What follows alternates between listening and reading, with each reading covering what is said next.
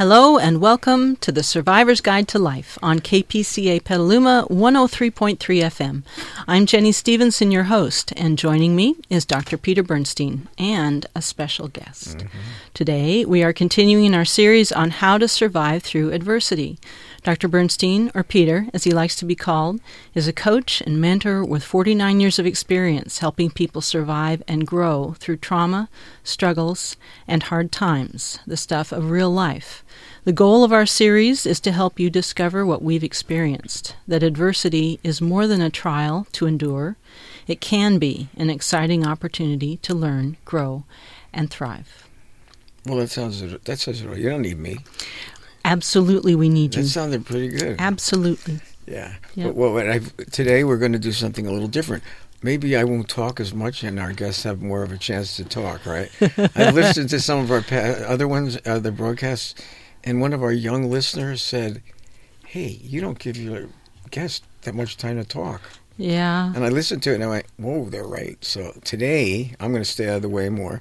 We do have a very special guest, a wonderful woman, does beautiful work, and she doesn't let me. She's an angel. She does great things. She's a sweetheart, and she does great work with a heart that's just as beautiful as they come. But and she's very humble and self-effacing. So she coughs a lot. Yeah, just a warning. Yeah, just a warning on the coughing. Yep. She's okay. She's got allergies and. Yeah. She works a lot. But anyway, she's special. And she we're is. very, very grateful, and we're pleased to have her on the show today. Very much. This is a treat. This is a real treat. Yeah. And so let me introduce Teresa Lyons. Teresa is a registered nurse at the Hospice of Petaluma, and she's been there, she says, about 30 years serving in a variety of roles as a nurse. On her downtime, she loves hiking, and she went on an amazing trip this summer. She told me a little bit about it, to the Trinity Alps. Mm-hmm. And she says, the wilderness is my temple. And she is also the proud mom of a 27-year-old son who is the joy of her life. Mm. And originally, she was going to be a baseball player when she grew up. So welcome, that's Teresa. Unbelievable. Yeah, I could see that. I'm glad you... no, you should have done it. Anyway, I'm so glad that... This is a woman that has followed her calling. And it's the core of our show is people who have a very special calling in dealing with a very difficult part of and condition of life and helping others who are going through this part of life. It will, as we've said before, it's a condition that everybody will be impacted by at some point in their life. It's not the one that's most emphasized in our culture, but as I said before, other cultures, it's built right in, and even the kids know how to deal with sickness, death, and dying. Here, it's different, but it'll change because the demand is getting more and more. But there are certain folks like ourselves that have heeded the calling upon their lives to really do the work that's necessary to help people through a very difficult transition in their lives. And it's a tough one. But I've never met more amazing people in this work, in this part of life. They're special. No matter what their clinical expertise and capabilities are, it's something about their hearts and how compassionate and empathic they are. They are empathic people, and we've talked about this. They're special because they're givers. We've also talked about how in this type of work, you're giving of yourself almost 100% because the folks we're dealing with are not capable, or our expectations for them have to be so minimal because they don't have the energy to give anymore. So we take care of them. But as empaths, we also can absorb the energy and the emotional burdens of helping someone who's facing pain and dying and sickness and eventual death. Also, they're painful. They're painful emotionally. They can be painful physically. But there are folks that are special. And Teresa is one of them for sure. She has colleagues. I can assure you they are also incredible. Mm-hmm. We had one visit our institute last Thursday night, a nurse, Michael. amazing guy, and he wound up playing the flute for us, and we were all enthralled. Mm-hmm. And he was very sweet. I didn't expect that at all. Everyone we've met from Hospice of Petaluma has been outstanding. Outstanding. And of great support to us. We've been grateful. That's why Teresa's here today, and we'll try to get more people from her hospice center. By the way, it's a beautiful center. You haven't been over there. Yeah. Really beautiful. Yeah. Set up beautifully. But anyway, here she is, and she wants us to question her. I actually do have a question. I'm going to put her on the spot right away. This isn't a cross-examination. No, it's not. It's not. Okay. It's just that something finally kind of, after I made the introduction, something kind of connected in my head, which was, it sounds like that right out of nursing school, you went directly to work for hospice. Or almost. So it was my desire to work for a hospice that led me to nursing school. I was a high school dropout. I was a very rowdy kid. And I had a lot of deaths in my own family, starting with my sister, who was 6 years old when I was 8, and then my father, who was 54 when I was in my young 20s. And it was when he was dying that I felt... I was embarrassed, here my dad, who was a medical doctor doing research, his surviving daughter was a high school dropout. I thought that's awful. But really what I came to is that's not how he feels, that's how I feel. And watching how he died in the hospital in Michigan of lung cancer, and how the staff couldn't say the word dying, they couldn't talk about it. It just so surprised me, because death is a part of life. I see it as a circle where birth is in the beginning and death is at the end. That I'm like, I need to work in this area. I thought I was going to be a social worker, but I got talked into being a nurse by a hospice nurse who was a dear friend of my best friend's dad. And so I first had to go and get my high school diploma and then do the prerequisites and then get my nursing. But I knew the whole time that I wanted to be a hospice nurse. So I didn't actually start. I worked in the hospital on the oncology unit, the cancer unit, because I wanted... Because in hospice, frequently you're in your people's homes and you're it. And I didn't want to be a brand new nurse all by myself. At least in the hospital, you can holler for help. So I worked in the hospital first, and then did both for a while, which was too much. And then when I felt strong enough to just be a hospice nurse.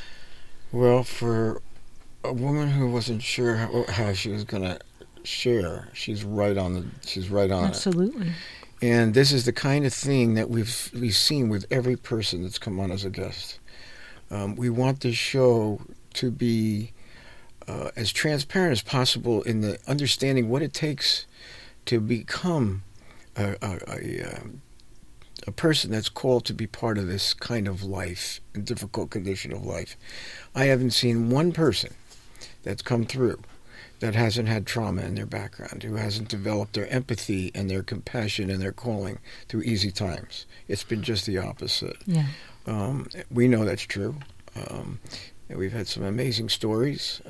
I've lived an amazing story. Jenny was an engineer, and I was other things.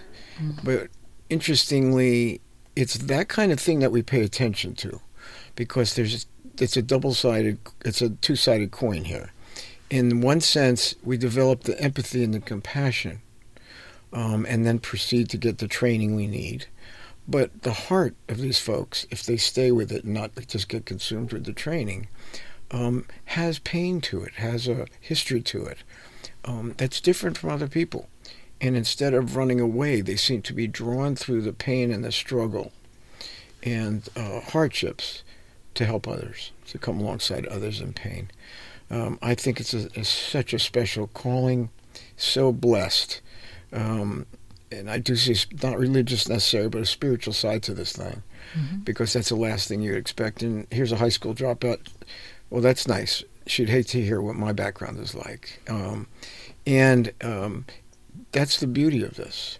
because so many, when we spoke, just as an aside, I think we mentioned we spoke to a young group of at a conference for young students, yes, students who wanted to become considering entering the medical profession and the most mental of health them, profession. Yeah, and most of them had a lot of heart, and yet, and as we talked to them, they also had, for young people, a lot of trauma already. Yes, and they had pain. And one of the things, and I know I was on a panel where there was a ER doctor, a nice guy, and there was a psychologist, a nurse who was outstanding. And she spoke of how she had a similar kinds of experiences to Teresa, and how she wanted to run away, and she wasn't part of the caregiving world, and yet it changed her life, and it turned her life around to where she became very invested, as Teresa is, in the helping profession as a nurse, and now she's a teacher, I think, too. But one of the things that I did want to say, and I mentioned to these kids, young people, and their parents were there too, is I really wanted to emphasize to them, not to let their training get in the way of their heart and their desire to help others. I know that it takes a lot of shaping, and we do a lot of that and train people how to do that, but not to get so objectified and distant that they forget that they're human beings, and that it's actually through their pain and their struggles and the things they've been through that that's where their real strength is, and not to lose touch with that. I know on that panel there were psychologists and there were doctors, and I've come to a point after 49 years of realizing that a lot of the clinical training and language gets in the way of our being human and heartfelt to others. And I know that through my own struggles, I've come to a place of realizing that even though I was so invested as a clinician for so long, and it was to help people, I actually found that it didn't make me closer in some ways to my humanity or theirs.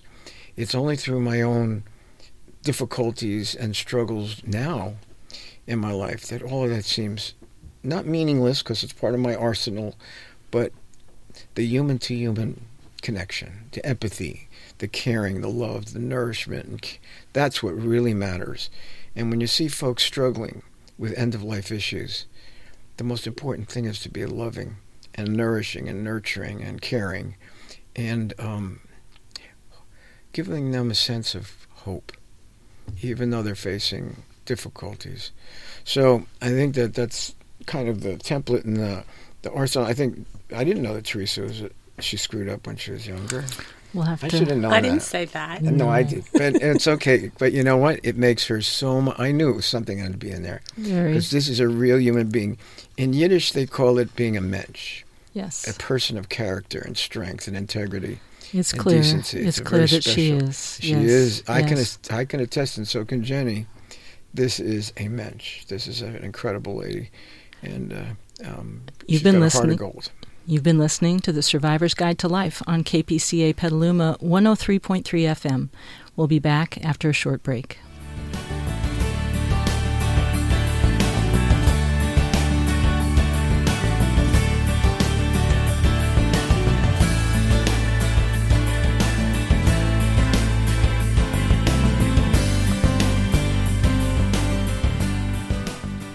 Welcome back to The Survivor's Guide to Life. I'm your host, Jenny Stevenson, and today we have a special guest, Teresa Lyons, who is a registered nurse and serves with the Hospice of Petaluma. And in our first segment, she shared what drew her to this work, and I am not going to repeat it because if you missed the first segment, go back and hear it in her own words. Mm-hmm. What I do want to add that we talked about following that was how important it is for the kind of work that we do to be human and to make human-to-human, heart-to-heart connections. We serve as a nurse. We serve as a coach, mentor, therapist, doctor, whatever might be clinical. But the most important thing is not the clinical approach, the clinical language, the clinical, sometimes kind of a boundary. What matters, or barrier, that's a better word. Mm-hmm. What matters most is the connection that we make, the caring, empathic connection we make with the people we have been called to serve and help. Right.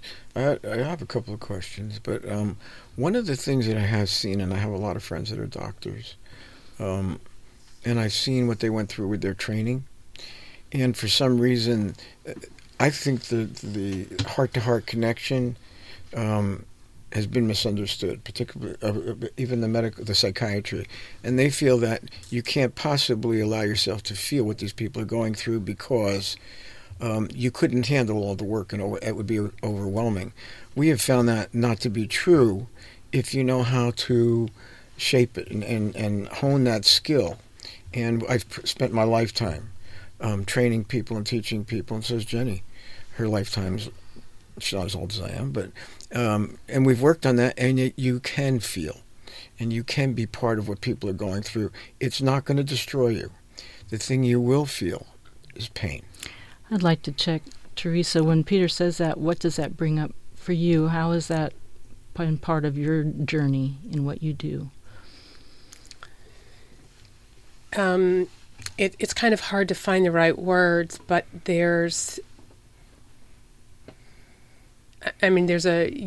definitely feel what people are going through, but there is sort of a barrier so you don't take it on personally. Mm-hmm. And the picture that came to mind was a dear friend of mine who's a hospice doctor, and he was visiting. I did a joint visit with him to one of our patients. This was years ago. Mm-hmm. And he was sitting there talking to the patient about what was going on with her, and he had his glasses on, and he was just being the doctor, kind doctor. And I was just listening to what he was saying to her, and then he was a friend of hers as well. But then he said, he took off his glasses, he goes, okay, that was the doctor, now this is your friend. And that was such a sort of a visual example of being very compassionate and open and honest and human and caring with this woman, but then very different as a friend. I mean, I left the room and gave him privacy, but that would be a way where you probably wouldn't shield your heart with a friend, but you would as a caregiver. Well, yes. Can I respond with that? Absolutely. Because maybe to familiarize Teresa a little bit with how our training and some of the things that we have learned. No, you're right about you can't take this stuff on and take it personally. That's right, because that's going to cause a triggering, and we've talked about that in many episodes, and it does happen. But one of the things that I'll make sure Teresa's alluding to, I want to make sure I'm responding to this, about being a friend, feeling human. That doesn't mean you don't have the clinical skills and abilities. It's just how you convey them.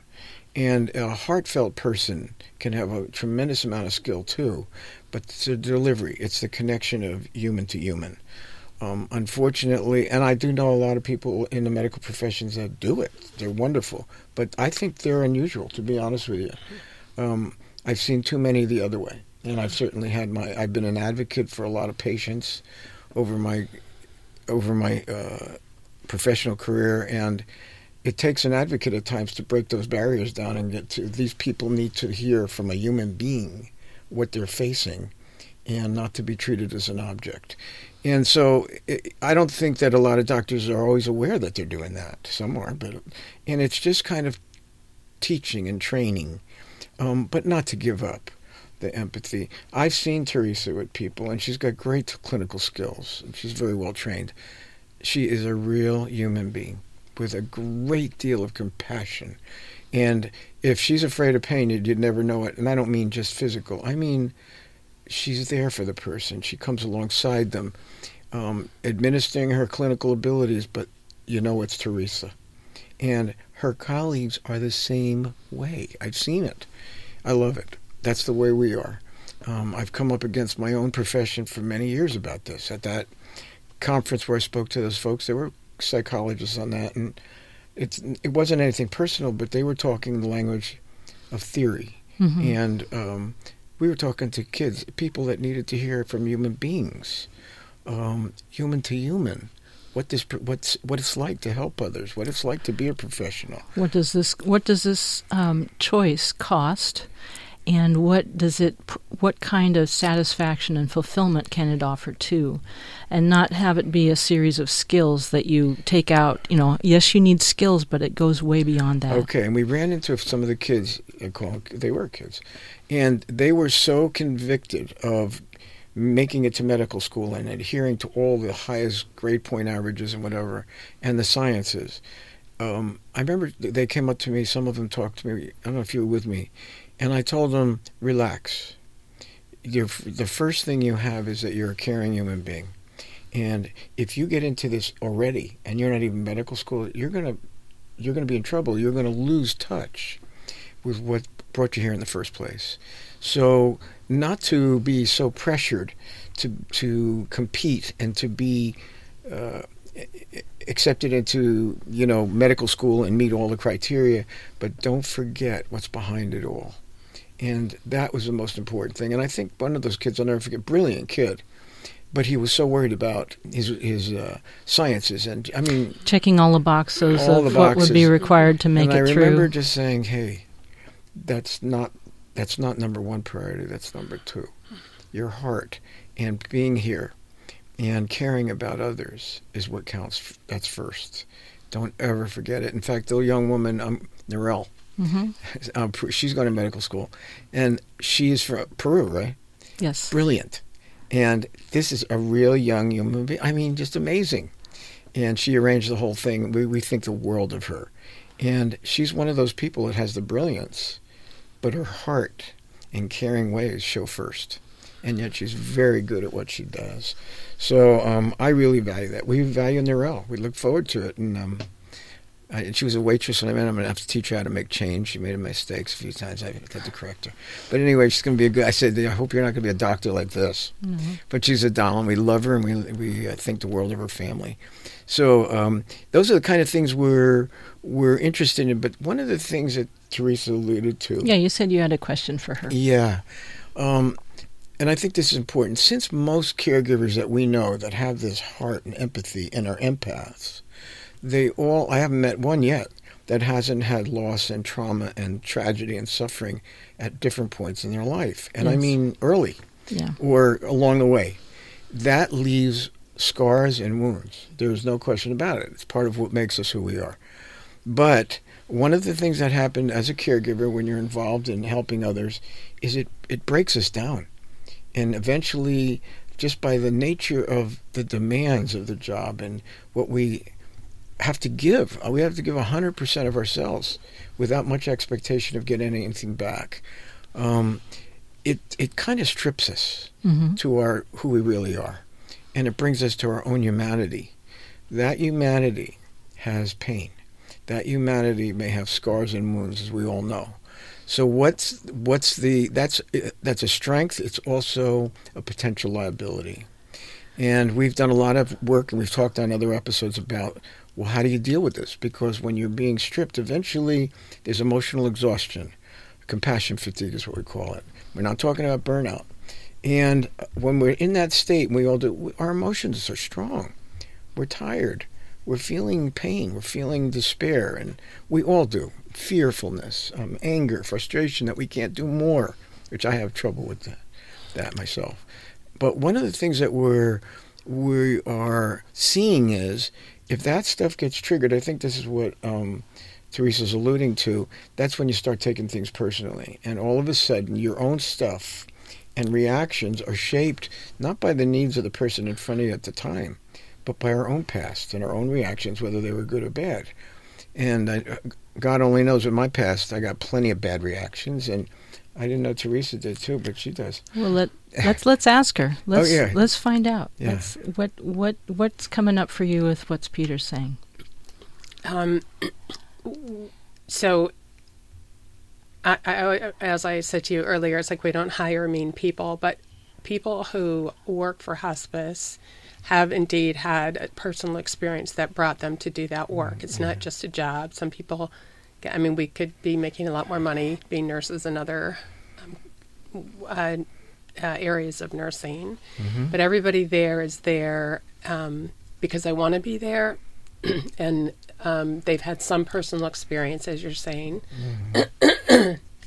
Excuse that has brought them there. And people who think they want to do the work, but they really don't, they find that out pretty quickly, because it's to do the work and not have that experience, to not have the heart in your work, to just want to check the boxes, as you said, Jenny, or go there and get good grades or make money or whatever, that you won't survive. No, we found that in our work too. They fall away. Because we have been a field placement for a lot of people. And most of them on the front lines between us, they don't make it. Very few of them. When the real stuff hits the fan, most of them don't. But, okay, I'm listening to what Teresa's saying. I want to know how to extrapolate this. Okay, go ahead. What were you going to say? I was just going to say, why don't you take a moment and think, and we'll do our really quick break. Go ahead. And then we can keep going. Good. Does that sound all right? Okay. You've been listening to The Survivor's Guide to Life on KPCA Petaluma 103.3 FM. We will be back after a short break.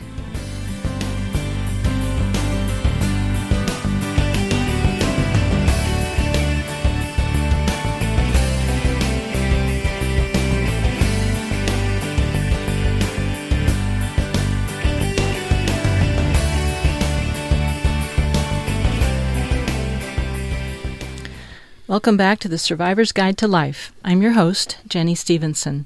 In our last segment of our podcast today with Teresa Lyons as our guest, we began talking about the process, the challenges, the risks, and the rewards, excuse me, of being a caregiver in extraordinary circumstances for people who are dying, very ill, any of those things that bring us to the core of what it means to be human and our mortality.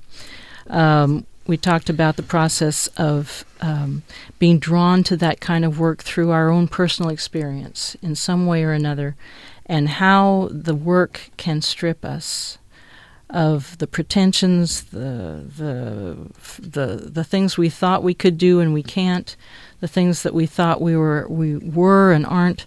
It challenges us on the very core level of who we are and what we're committed to. It exhausts us. It can trigger us emotionally. It can provide all these challenges. Okay, so can I say? Yes, go right ahead. Okay, two things. Triggering we'll talk about in a minute, because that can happen, and it does. But I want to get back to something that she said. Yes. People that work for hospice work for less money than other nurses, and I know this to be true. And a lot of nurses, some of my good friends, they make good money in these hospitals, but I wouldn't put them in the category of where Teresa is. And I love these. These are some of my friends. Yes. So it's not like I don't love them, and they're great at what they do, but they're not hospice people. Although they've helped Lynn, and they've been sensational, so I don't want to take anything away from them, especially Big Steve. Mm-hmm.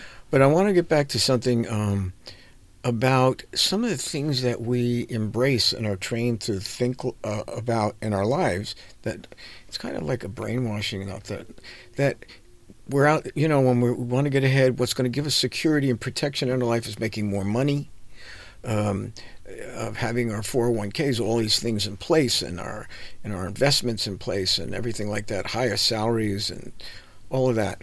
And folks that we've seen who have really embraced that, and I was one of them for a long time, will discover that they're not immune at all from this stage of life that is involved with such pain and adversity and struggle. But for some reason, we have the illusion that if you have all these things in place, it's going to protect us from facing the real adversities of life. I bet that Teresa has seen, because she is part of so many people's end of life, that you have seen when people have put their security in things like possessions, money, fame, accomplishment, and then you see them at the end. And maybe you see them realize that something else might have been more important. I think that's sometimes true, but what seems to be true a lot is that when people are at the end of their life and realizing that that they speak to the true values in their life that aren't the money and the cars and the 401ks and all of that. I mean, people do want to, not burden their families or financially take care of them, but it's the other things that have been so important to them, and people seem to get pretty clear about that when the end is near. That's right. When I listen to Teresa, I'm more intuitive. Her compassion just is right at the surface. And she has seen so much pain and been through so much. And you could see that these subjects have a lot of substance for her from her experience. And you could just hear it. This is not someone who's coming off the top of her head. She has been through a lot, and she cares a lot. And that's that's what makes her so special. That's why we adore her. Even with her background, she dropped out of high school. And you're a college and look at me. dropout. You got kicked out. I got kicked. No, that was college, yeah. Yeah, let's get real here. Yeah, you want to get real. We don't want to talk about Peter's background again because it was so bad. Yes. Yeah, people who know me still can't believe I'm where I am today. But anyway, but I love that about Teresa, and I knew she had an earthly background, and it wasn't just smooth sailing. Yeah. But I can see her compassion, and it's not just from that, it's from the work. It's what she's been through and how stripped we all become. Yeah. And we wind up, we do carry the pain, we do feel it. And she's been doing this for 30 years, so she has found a way, she must have found a way, you must have found a way to work through and deal with some of the buildup and the emotions that have come up in the work. Well, I think the thought that came to me is that working with people who are dying teaches you about life and about living, because you see people, there's no guarantees in life, and we see people that are very young. We take care of babies and children and young people, and it just teaches you about what's important in the world. Yes. So strips it to where what really matters in life. Absolutely, what really matters. Yeah. Well, you don't get there because life is easy or you run away. The folks that are in hospice, us, with the work we do, and many people we know, are not the ones that see and this is something that's come up a number of times. I'm not the voice of empathy for certain type of people, forgive me, but we've had friends of mine on, and they have the empathy for, and we're talking about the folks that see pain and difficulty, and they disappear in the face of it, and all of a sudden they're not there to help. And, families that pull together, and some that just disappear. And and I have a friend, Mimi, who's been on the show a couple of times. She's a psychologist. She doesn't like to be called a psychologist, but she is. And she has an empathy. She was a caregiver. She was supposed to die at 15 herself. She's now 51. Adorable. We love her, and very smart. She's written a couple of books. But she has more of an empathy, and I listen to it. She's not everybody's like you. And they don't have the inner strength, the inner tools. And I hear that. But it's hard for me, being the kind of strong man that I am with my attitudes, when I see difficulties, I don't run. I go to it and take care of it. And if there's an emergency, I'm right there. And that's the way I am. I've seen other people just the opposite, and all of a sudden when you need them, they're gone. When the adversity is too difficult. Do I have a lot of empathy for that? Mimi, I know you're hearing this, and you got to teach me more because I didn't learn a lot. Got to come back, Mimi. Yeah, you better come back, Mimi, because Peter didn't learn that much. And I don't know if I wanted to learn that much about it. But I look at it differently, and that's why I have such loving respect for hospice folks. They not only don't run, they are immersed in the condition of life and the difficulty of life, that they embrace the challenges. That's what transformative resilience is about. They're so resilient and lovely. There's variations, but they really are, generally speaking. I value that. My whole emphasis on our training and our life is not to run. And as painful as it may be, don't run. Because out of it, you're going to find a strength that you didn't even know you had. You're going to find a resilience. You're going to find hope. You're going to learn new things that you didn't even think you were capable of learning, and become so resilient. But if you run, you never find that. And then when this type of situation in life hits you, you don't have anything to fall back on. So I look at the folks that go through the harder times, as much as beat up as we become, emotionally and every other way, the resilience and strength, I know who I call upon, the folks that have been through so much, and I could count on them. So I look at that, and I look at the people in hospice as right up there in the top pinnacle. And I know there's variation. She knows way more people than we do. The ones we know, though, are exceptional people. Yeah. But every one of them was wounded. Okay? And we were going to talk, I think Teresa earlier alluded to, you don't want to take things personally. And what that meant to me is when you begin to take things personally, you're not just being sensitive, you're overreacting.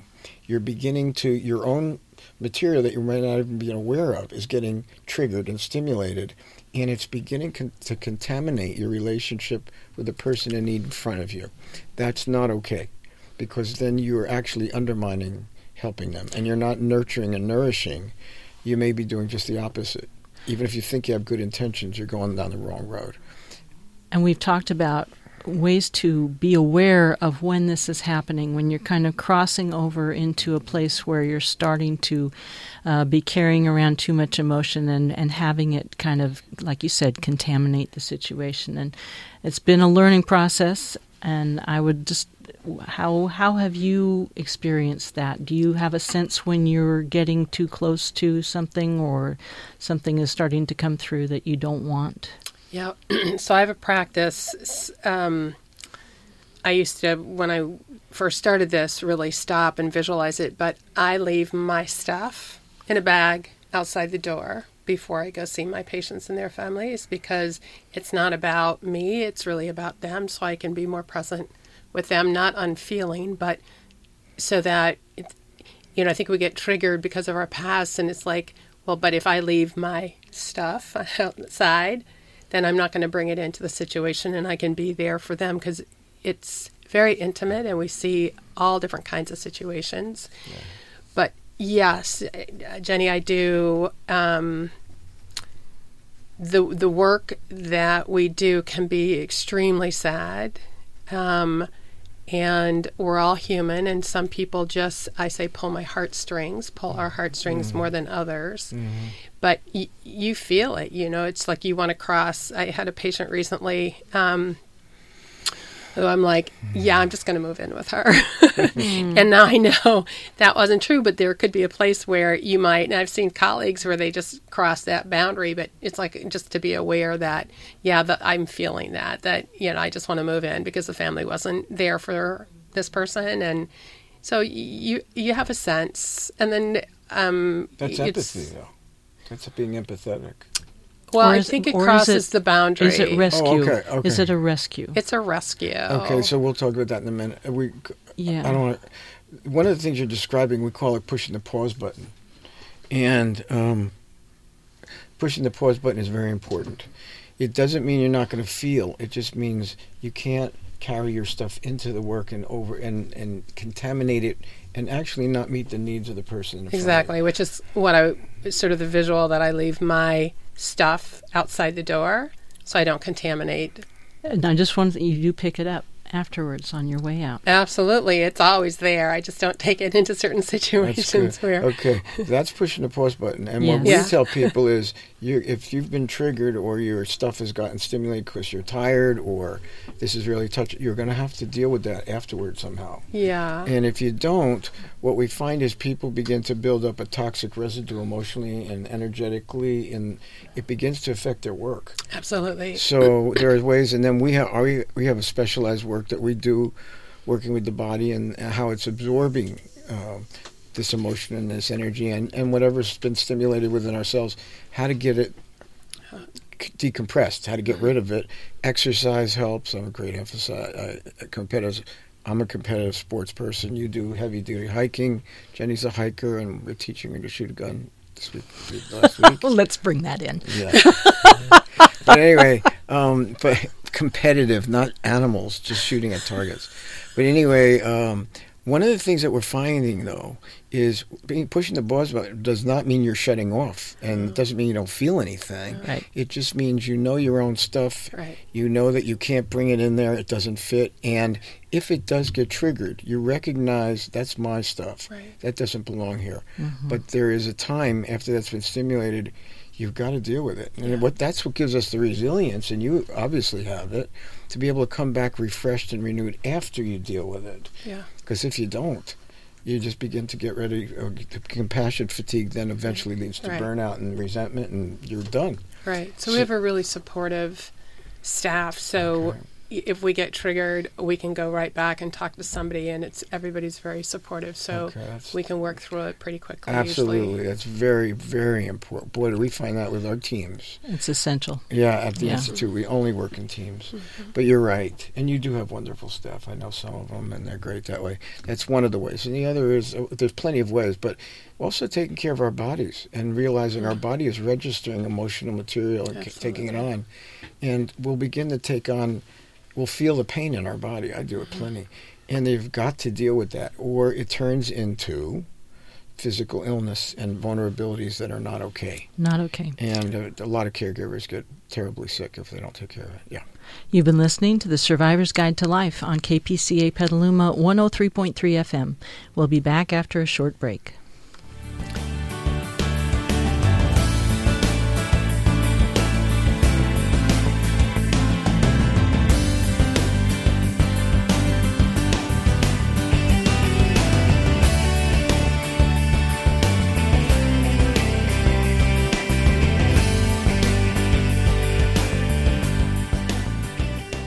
Welcome back to The Survivor's Guide to Life. I'm your host, Jenny Stevenson. We've been talking about the times when we have to, in the work that we're doing, and again, we're talking with Teresa Lyons, who's a registered nurse with Hospice of Petaluma. We're talking about how to do the extraordinary work of caregiving without becoming personally overloaded and contaminating the work that we do. How do we, as we've called it, push the pause button? Or for Teresa, it's leaving her things by the door and picking them up after she's visited and cared for someone. And what do we do after we go out the door and pick it back up or unpush the pause button? How do we take care of ourselves? What can we do to stay resilient? Okay. You're asking Teresa? Yes, sure. Because I want to put a little bit of one thing in Go there. ahead. And that is, this is a woman who's got a lot of discipline. Absolutely. We've seen that, we know it. Absolutely. And so do we. But there is something that this work, that we're human. And even though that formula works for her, a good part of it, I'm sure there have been times that she's been triggered. You know she has. And she said so herself. She said course. recently there was a woman who she just wanted to move in. Yeah. And when that happens, we've got to have a way of dealing with that trigger. And you've got to recognize that it's happened, how it's affected us. And we need to recognize, this is me talking, what it may have brought up in us from our own past. She felt like moving in. Well, you think about that and you wonder, well, she's got a great deal of empathy. Where'd that come from? And she also talked earlier, you were talking earlier about people that you've loved in your past, your family, died early. And there's a loss. And that's a scar and a wound. It's not like anything that's going to go away forever. And it shouldn't. But here, you can hear her empathy for seeing someone who doesn't have people there that are in need. Well, Teresa walks in, you're talking about somebody special walking through that door. Mm-hmm. And her heart she's going to pick it up pretty fast and realize, whoa, things aren't right here. And she's got the heart and the empathy and the history to be able to tune in very quickly. The problem with that is, that's the good part, where she can be so responsive, where others may not be able to be. But also her pain's going to come up too.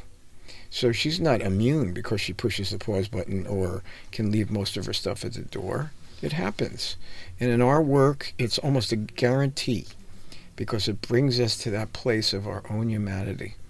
So she's telling us that happens. Our job and our toolbox is to help caregivers, because they are very deserving, really deserving of our love and support and our skills, to teach them and train them on different ways to diffuse what's been triggered, how to recognize it, how to take care of it. And remember, their bodies are absorbing it. It's a reservoir of taking on that emotion. The body and the emotions go together. And how to read it. Now, that doesn't mean when I say taking care of it, it doesn't mean that you're going to do it perfectly every time. It just means you begin to know your own burdens that you carry, your own losses, your own pain, and how that's affected you. And that's pain, it's part of who you are. But when you begin to absorb other people's pain, you have to recognize that's not mine. I'm beginning to take on the energy or the pain of the folks that I'm with. That happens so much. And you've got to know the difference, because that's how you're going to be able to sort it out later. It gives you an opportunity to sort out some more of your own old pain, how to be more effective with folks that are in need, and it gives you more compassion and a sensitivity to where they are. But you're going to feel. You're not going in there cold and hard. You're feeling. Mm-hmm. So for us to train folks, to teach them, we have a woman here, she's got a lot of experience. But so do we, and yet we need to be reminded, and we need support and help. And she just said, well, we have a very responsive team at hospice. That's a great help. Yeah. Absolutely. That's one of the tools. She also does hiking, and she does physical activities, and all of these things help to renew us and refresh us. And so we can come back being nurturing and nourishing and loving in very difficult circumstances. And I know that she comes back that way lots of times. Another thing that Teresa said, too, because she deals with people in end of life, is she said that start to see what really is important, what really matters. Could you say a little bit more about that?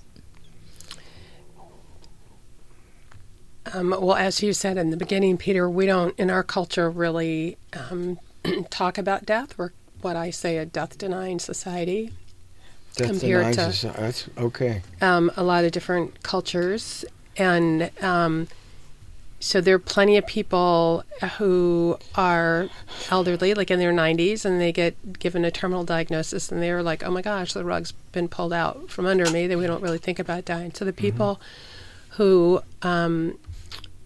we meet who are dying, when they really get that they're at the end of their life, it's the moments that they spend with their family. It doesn't matter if they can get out of bed anymore. It doesn't matter what they look like. I mean, there's just things that are really important when people realize that they're near the end. It's about, it's mostly about love and forgiveness and gratitude.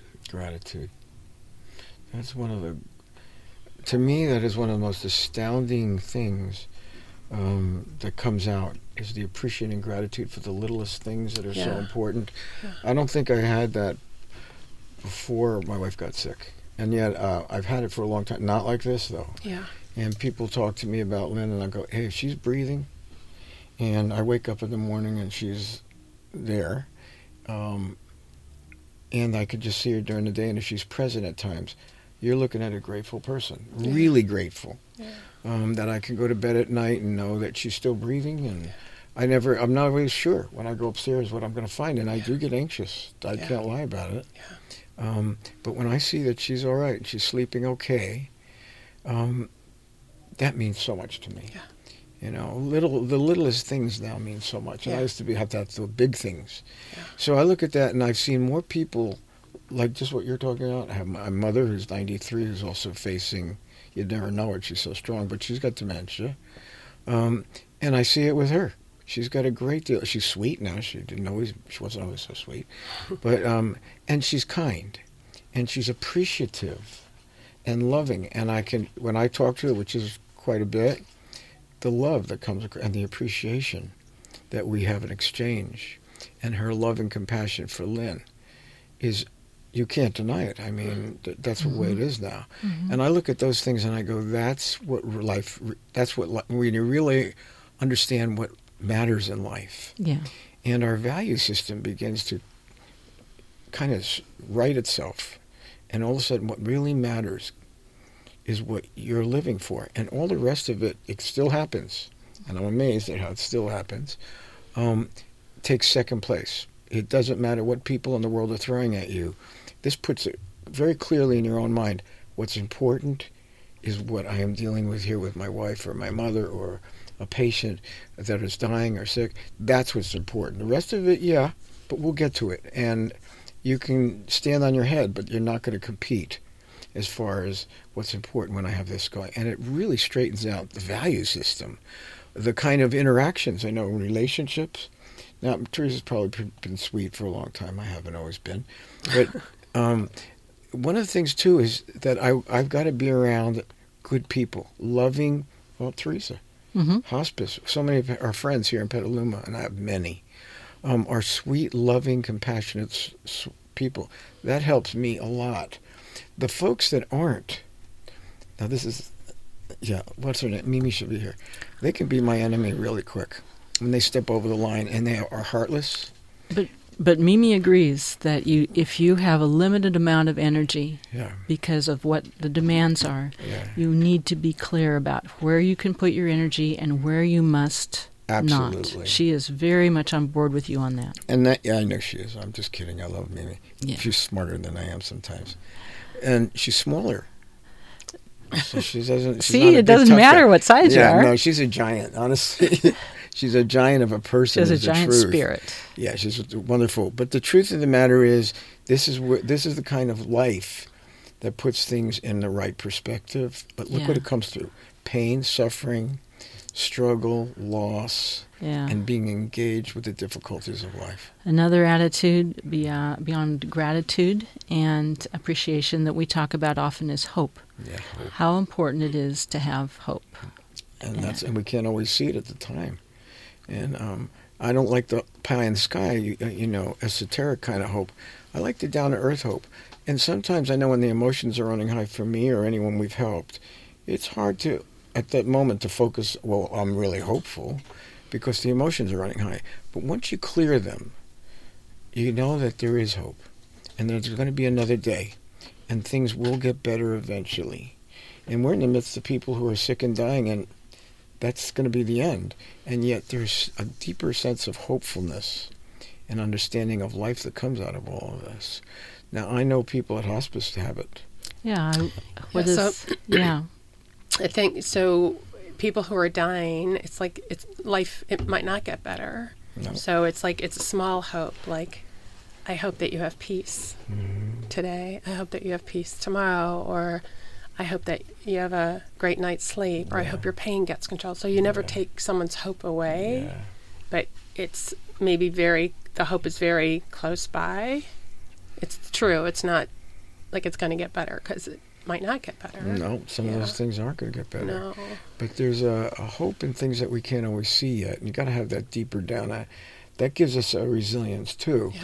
But what you're saying is the other thing that begins to happen is appreciating and being loving and supportive for the small things and the moments, those immediate the moments, precious moments. They are crucial. Yeah, like for us, when Lynn smiles, we can see that she's smiling, or she says something to us, and for this moment, she is right there with us. You know, those moments are precious. Yeah, and it's the little things. Absolutely. So you hope for more of those. We hope for moments. More of those. Yeah. Well, we're all on the same page, and that's what this show is about. Yeah. And we hope the message is conveyed to so many that are struggling, and that they know that there is a hope, and there is loving, supportive help, and an understanding that cannot come, and a resilience that can't come any other way unless you face the struggles and the difficulties and this particular condition of life.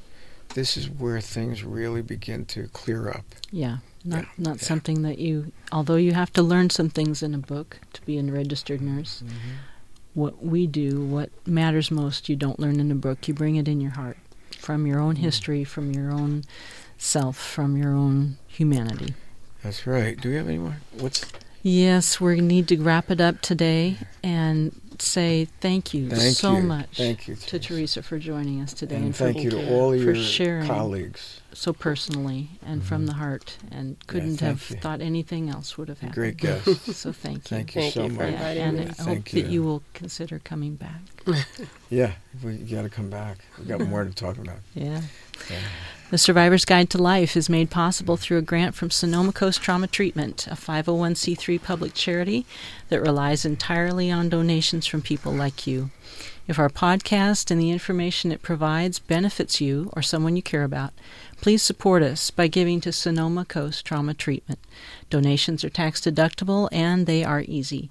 Just go to www.sctraumatreatment.org and click on donations. That's sctraumatreatment.org, and the donations button's at the top of the page. You can also support us on social media. Please like the Survivor's Guide to Life on Facebook and follow us on Instagram. You can see I'm still reading this. I haven't learned it yet. Yes, I'm getting to it. I'm working my way down the page. Okay, if you'd like more information on our podcast, we invite you to visit thesurvivorsguidetolife.com, or if you have a question for Dr. Bernstein, Peter, or myself, you can email me at jenny@bernsteininstitute.com or call, here's the phone number, 707-781-3335. And thank you so much for listening, and join us again next time.